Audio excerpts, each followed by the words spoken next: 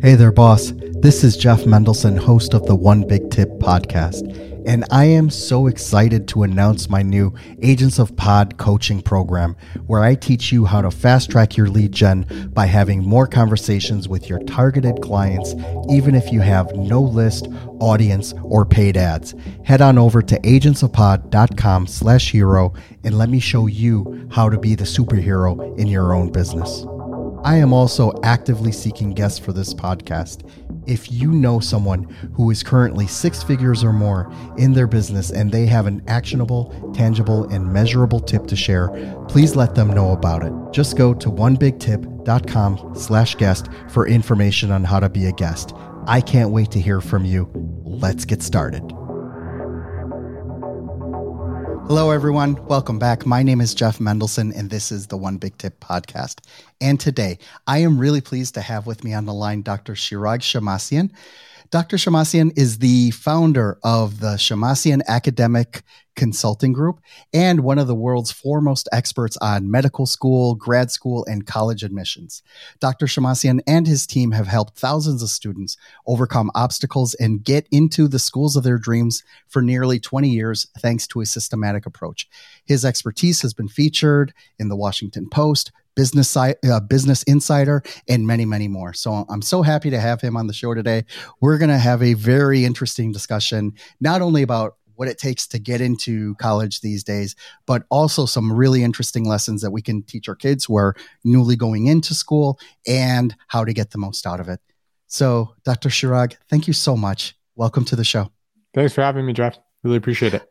So I'm really interested about this backstory, right? About how you got into this, right? Because getting into top tier schools is not easy, right? First of all, it's not easy, right? It's very competitive here in the US, but also there is a lot of misinformation out there, right? Especially for, parents that maybe they're new immigrants to this country, or maybe they just don't know how to, understand what it takes, to do a good essay and to fill out the paperwork correctly and all that, so that's where you come in. So there's definitely a void that needed to be filled. Can you please tell us a little bit about your background and how you got to where you are today? Yeah, absolutely. So you hit it on the head about there being, tons of misinformation about this process and, just people not having a lot of knowledge to begin with and not even knowing where to go. And that's actually very similar to my experience. So my parents are immigrants to this country. They came over from Lebanon. We're ethnic Armenians. And I remember, they came, or when we were growing up, my brother and I, they always preached to us, hey, go to a great school, get a good job, good salary, good benefits, and take it from there. And then you'll be fine. And I think to them, that was, they were basically seeking security, right? Something they didn't necessarily have in their home country before they immigrated. And so they wanted that for us. And for us, they saw that as, education and a great job was the ticket for stability here in the United States. And they preached it and they preached it and they preached it. And I went to an Armenian school, meaning all the students were Armenian, all the teachers, well, not all the teachers, but 80+% of the teachers were Armenian. Most of them were immigrants to the States. And so when it came time to apply to college, I was like, cool, mom, cool, dad. Like, how do I do this? They're like, I don't know. We didn't, go to school here. We didn't plan for this. Yeah. Like you're asking too many questions kind of thing. And so then when I turned to a college counselor at school, also, there was a lot of, okay, well, if you want to go to schools here in the LA area, where I grew up in Los Angeles, if you want to go to schools in the LA area, here are some of the ones that you might be interested in. Here are the requirements for them. Here's the application portal. Good luck. But no one was talking about this in 9th, 10th, 11th grade. No one, was an expert on helping students develop their own essays and so on. So if you had different aspirations, like let's say you want to go to a school outside the LA area or in a certain tier, you're kind of on your own. And so I was one of those people and I said, okay, I have to figure this out on my own. And so I read everything I could. I applied successfully, ended up going to Cornell. And along the way, people were just asking for a lot of help. They're like, hey, I've actually kind of had similar dreams. Is this something that you can help me with? And then they get in, they tell their friend, tells their cousin, and on and on and on. As far as, so I guess it was built organically out of necessity, right? So that I can achieve my dreams with the process. In college, that continued, helping people get into top colleges, into medical schools, and so on.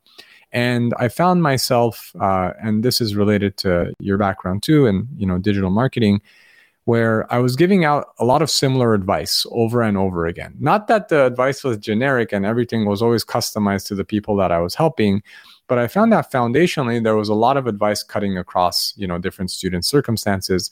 So I want to share resources with people. I found years ago there was nothing good online for me to share with people. So I was like, I should start just writing about this so that I can send to my students. And, earlier, it was all word of mouth and things like this. And then I noticed at some point there was a shift. The people who started contacting me, I had never heard of. I had no connection with. And I asked them, how the heck did you find me? And they said, oh, I found one of your, guides online. And I was like, what? Like, who are, how does that work? Because I don't have a tech background, I don't have a formal, no formal business training or anything like that. And so I learned, oh my gosh, like the stuff that I've been writing about online is now appearing in Google. I was like, oh, I didn't know how Google, makes those decisions on what to promote, on their first page and stuff. And so I was like, okay, SEO is a thing. And I should probably study this rather than leave it to chance and hope for the best. And so started getting much more sophisticated with that, improving that. And then also, improving over time our ability to do video and growing from there. But to go back to the genesis of the business, it was really, like I said, it's not something that I set out to do from the beginning. I just want to help people achieve their dreams with their education and their career. And, I pursued it for myself and it sort of ballooned from there. I often joke that, I've never met an 8-year-old who, when you ask them, what do you want to do when you grow up? No one tells me, I want to help people get into college or medical school. It's not like a dream that youngsters typically have.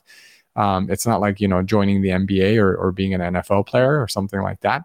But rather something that I just developed a massive passion for over time after pursuing it for myself.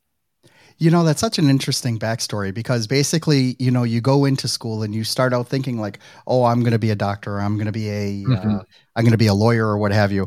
Yeah. And then, like all these other factors start to coalesce into something that make it that so much easier for you to serve a distinct group of people who maybe have had, a very similar experience. And basically what that does is that it transforms yourself. You become that leader. You become that person who can make a greater impact than probably what you originally studied. Yeah, exactly. And you don't realize along the way how much you're learning. You're just kind of like, let me get through this thing. And then, of course, the issues that you're having or that you had before are issues that thousands of others, millions of others are going to experience. And so over time, when you study things for yourself and then help, a good chunk of other people, you notice all of the patterns. You basically come across every possible scenario and your expertise develops over time. I love it. I love that backstory. Thank you so much for sharing that. Yeah, thanks. So I want to talk a little bit more about some of the, not so much the mechanics of what it takes to get into a top tier school, but a little bit more about the psychology of what we need to be teaching our kids on how to, on how to apply, how to lose gracefully, how to then succeed once they get in. All of these are like really big things. Like my daughter is a first year at Florida State. She got in, full scholarship, full ride. Everything's great. Congrats. Thank you. And now I have a nephew, who's a senior in high school, and he's, got all that senior angst of what am I going to do? How am I going to do it? And how can I possibly get into all these schools? Sure. Right. So I want to talk a little bit about, your one big tip, which talks about using failure as a learning opportunity in order to really, create the foundation for your success. And I don't want to steal too much of your thunder, but you really do have a good, a few good examples of how that works and why that's important. Can we talk a little bit about your one big tip and why it plays so key into how you console not only parents but also students when they want to get into these top tier schools? Yeah, absolutely. So it's really interesting. We're taught in school, especially if you're a very high achieving student and you have parents who have high expectations academically and otherwise, failure is so frowned upon. It's so frowned upon. People do anything to avoid failure. And I don't mean failure like getting F on a test, right? So for students who get straight A's, a B plus is considered a failure. Heck, an A minus might even be considered a failure. If you don't get access to a certain extracurricular opportunity, failure. If you don't get into a specific college, failure. So we're taught to avoid failure so much and do everything we can to avoid it that so many high achievers don't experience it very early on, or at least through their education. And so they've set themselves up for a very precarious, situation when they apply to colleges. It's funny though, because when we're kids, when we're really, really little, we fail all the time. I'm the parent of a 3-year-old. My child fails all the time. He trips, he uses incorrect grammar, he does all of these things that we teach and we correct and we find cute and we know that it's going to get better. We use it as a learning opportunity. But once our students get into grade school and when they're applying to college, it's like, oh my goodness, God forbid that they ever experience another failure or encounter a difficulty. And a lot of parents, I think, try to shield and protect their kids. And I get it. And I get wanting to protect and promote your children. But at the same time, if they don't experience, failure or other hardships and all this kind of stuff, they're not going to develop any sort of resilience when inevitably in their life, they're going to, encounter some challenge. And this is the case with college admissions because you'd be surprised relative to how difficult it is. And parents and students are aware intellectually how difficult it is. They don't actually believe it can happen to them. Let me give you some examples of what I mean. So in recent years, like top 5 college admissions, the acceptance rate for most of the top schools is below 10%. Some are even below 5%. And you have families that are like, yeah, I know it's really hard these days. I know the acceptance rates, but I'm pretty sure my kid will get it. It's like, if I told you the acceptance rate for a school is 4%, yeah, it's good to feel optimistic, but you can't put all your eggs in that one basket and be shocked if it didn't work out, right? It's almost like I'm sure my kid's going to win the lottery. Yeah, if I told you today, Jeff, 4% chance you're going to eat dinner tonight, you're going to be like, I'll bet my life savings that I'm going to eat dinner tonight. You're going to say, oh no, like there's a 96% chance I don't. But I think when we're so emotionally invested in something and we haven't envisioned or imagine the possibility of it not working exactly the way we want, well, then you're setting yourself up, like I said, you're in a precarious spot, right? Because what if it doesn't? And this leads to an issue where it's like, well, I only want to attend the college if it's in the top 10 or in the top 20 or whatever the case might be. And what ends up happening is sometimes people build a school list that is overly competitive. They might also be so worried about failure that they try to play it safe with their essays. So they write about topics that are generic or they write about it in a generic way. And then when essentially they're trying to not swing for the fences in any way because, well, we don't want to screw it up. We work really hard in high school. Or another example is, when people panic, they might edit essays until the last minute. They might get, feedback from parents, teachers, whatever. Parents might insert themselves. And all of a sudden, they reduce the student's voice in the essay and they lead to a very generic response. And so when people don't allow themselves to just be, sit with the discomfort and to say, look, I'm going to put my best foot forward. I've studied this stuff. I recognize, while I'm going to remain optimistic, I need to plan for other possible eventualities. They essentially panic. They make wrong decisions. And then, they say, I knew this was going to happen. This is why I intervened. This is why I changed everything. This is why I only applied to all this kind of stuff. And, when people are open to and comfortable with the idea that they're going to fail at some point, they're more comfortable taking, rolling the dice on certain things, taking bigger swings and all this kind of stuff. It's funny because a lot of us that, avoid failure, when we read, business magazines or see in the news, we always applaud, business leaders or community leaders who are open to failure, right? And I'm sure if you ask Jeff Bezos or, any of these, pioneers, or, Thomas Edison, who's celebrated for, inventing the light bulb and all these other different things, we praise them for their persistence, how many times they fell and they got up and how it eventually led to this success or the other. But when it's us, we don't want to fall to get up. We just want to stay up the whole time. But what makes us think that we're immune to these kinds of situations? We're not. And so you have to allow it to happen, because that's also going to show you where you might have struggled and what you need to do differently the next time. You're not going to build that muscle unless you actually experience it. And this has happened in my own life. Certainly in the organization, there are things that we tried and didn't work out and we had to tweak. And that happens constantly. For me, it's a fact of life. It doesn't mean it's easy. It doesn't mean I like it. It just has to be something that we develop comfort with. And I think that college admissions is a perfect example of, an opportunity. Look, I hope that everyone gets into all the schools they apply to. Don't get me wrong. That's not what I'm trying to say. Hey, you're not going to get in, lower your expectations. That's not what I'm saying.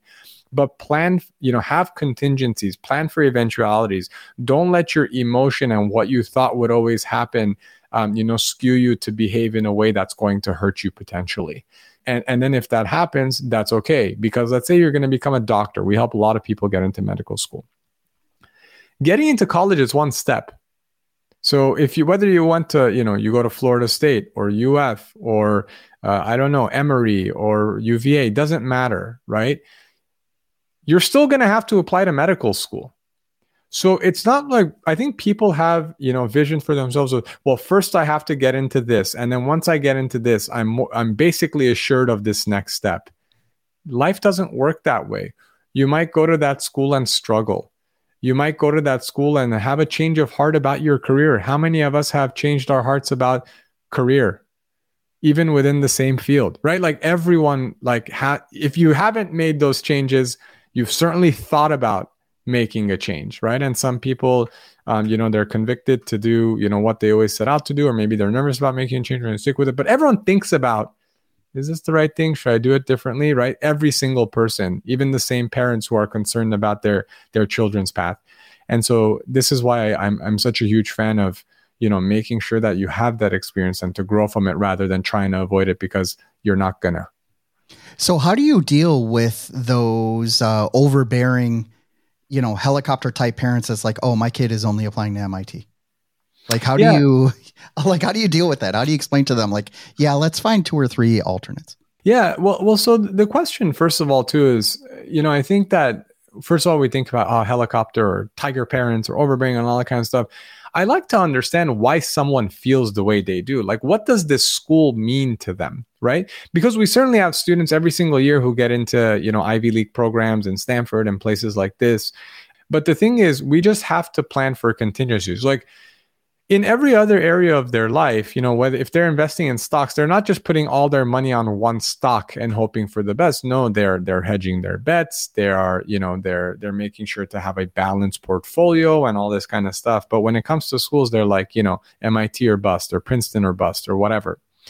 And so we have to have a talk like, well, what does it mean? Okay, if they got into MIT, you believe what will happen? Okay, and if they don't get into MIT, you believe what will happen?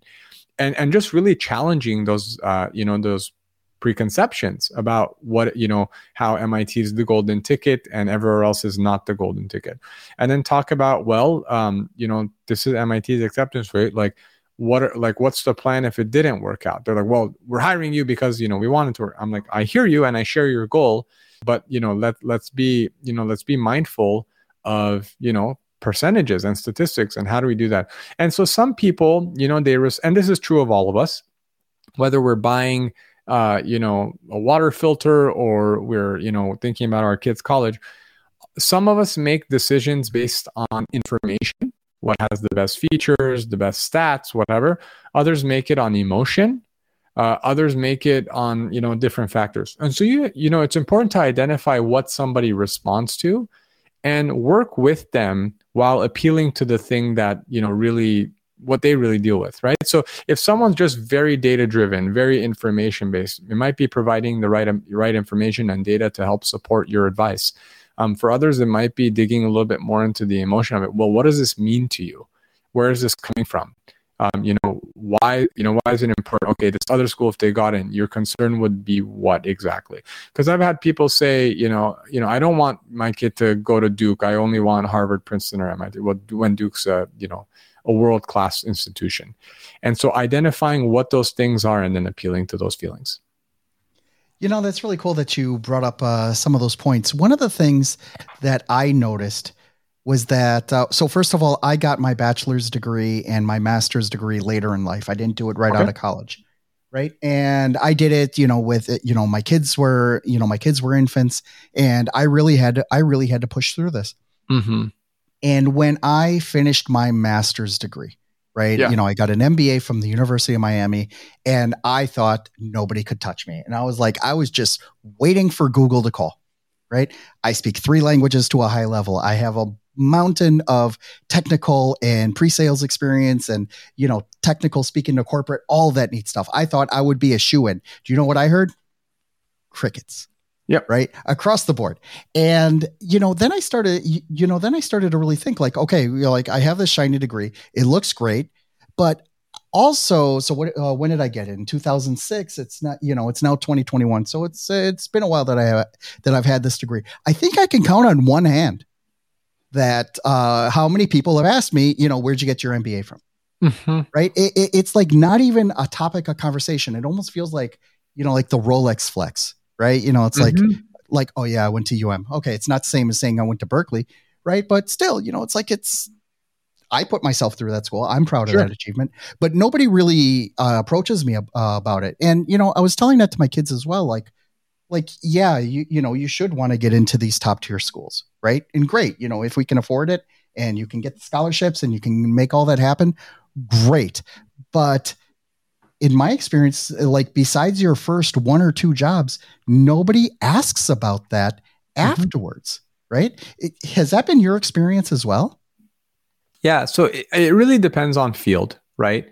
And also stage in career and education. So you're right that you're much more likely to get asked about your educational background earlier in your career, maybe first job or trying to go to grad school or grad school to residency or whatever the case might be. But over time, people don't. So, if you're applying to, resident or medical school or residency or fellowship or something like that, you're obviously going to get asked about your educational background. That's going to be factored. But your patients aren't necessarily going to ask you, right? Most doctors, if you talk to them that I've spoken with, I ask how many patients have asked you where you went to school. Most say 0 to 2, somewhere in there. So very, very rare. In my work, people ask me a lot. And that makes sense because I do this work and I help people get into top schools. So they want to know that I have the experience of personally getting into these schools and also where I've helped other people get into schools. So in my field, it makes sense. If you got an MBA and you're doing a consulting job, it's going to be rare that, someone's going to ask you about it. If you're trading stocks, where you went to school doesn't necessarily impact how well you trade stocks. I mean, maybe the understanding of the markets and whatnot, but actually executing trades, probably not so much. And so it depends on how impactful it is for that next, for that step that you're going to take next in your education or your career. But yeah, I mean, a lot of this stuff has to be, there has to be an intrinsic motivation. If you do it all for others, if you're a student, you're doing it for your parents. If you're a parent, you want it for your kid mostly so that you can feel like you did the right things, or so that your community can say, wow, your kid's, this and that and the other thing. Those are very fleeting kinds of things. So at the end of the day, you have to do it because it's going to help you accomplish what you want to accomplish, and because it's going to be personally satisfying. I mean, to me, going to a great school for undergrad is very personally satisfying. Yes, it's nice to be able to tell people, yes, I went to an Ivy League school, especially when I'm helping their students with the admissions process. But at the same time, that gives me far less satisfaction than just knowing, hey, like given the community I grew up in where this wasn't a thing for a lot of Armenians growing up in Los Angeles, there are very few of us that have gone to certain schools. That means a lot to me because it allows me to show others too that it's possible, and it helps to give me the background to assist others well. And that's why I care about it. And so everybody has to find that for themselves. I love that explanation. Thank you so much for sharing that. Can you please tell everyone where they can learn more about your company and how they can reach out to you directly if they want to learn more? Yeah, sure. I encourage people to visit Shemmassianconsulting.com. I see you have it down there really beautifully. I know Shemmassian Consulting doesn't just roll off the tongue. And really, we have resources for every aspect of the admissions process. So undergrad, med school, and so on. You can even type my last name in Google with whatever topic you're looking for. And, chances are pretty good that we have an associated guide. And just throughout our site, there are contact forms to get in touch, emails, forms you can fill out and so on. And it would be a pleasure to assist. I love it. Shirag, thank you so much for joining me today. I really appreciate it. This has been an excellent conversation, very informative, and I really appreciate you taking the time to walk through this process with us. Yeah, this is a real treat. Thank you for joining me. Yeah, thanks for having me. Thank you so much for listening to the One Big Tip podcast. If you're a 6 to 8 figure entrepreneur, business coach, or speaker who would like to be on this show, we need to talk. The audience for this podcast is hungry for experts and professionals who want to share their knowledge with this world. So if you're ready to share your actionable and measurable One Big Tip, please go to onebigtip.com/guest and let's get your story out there. I am also crazy excited to announce my new Agents of Pod coaching program. With this program, I show busy entrepreneurs the strategies that I use to have warm conversations with my dream clients, keep my calendar booked solid, and consistently have potential clients at the ready, all anxiously waiting to speak with me every single week. Head on over to agentsofpod.com/hero and let me show you how to be the superhero in your business today. Lastly, I have a huge ask for you. Could you please share this with your audience on social media? The stories and connections that I make on this podcast have helped thousands of people, sometimes in the most profound ways. And you never know if your small action today will be the one that kickstarts your friend, a family member, or even yourself into taking massive action and starting the next multi-million-dollar business. It'll be your way of just paying it forward. My name is Jeff Mendelson. You can find me on all the major social channels like LinkedIn, Instagram, and Facebook. Thank you so much for listening.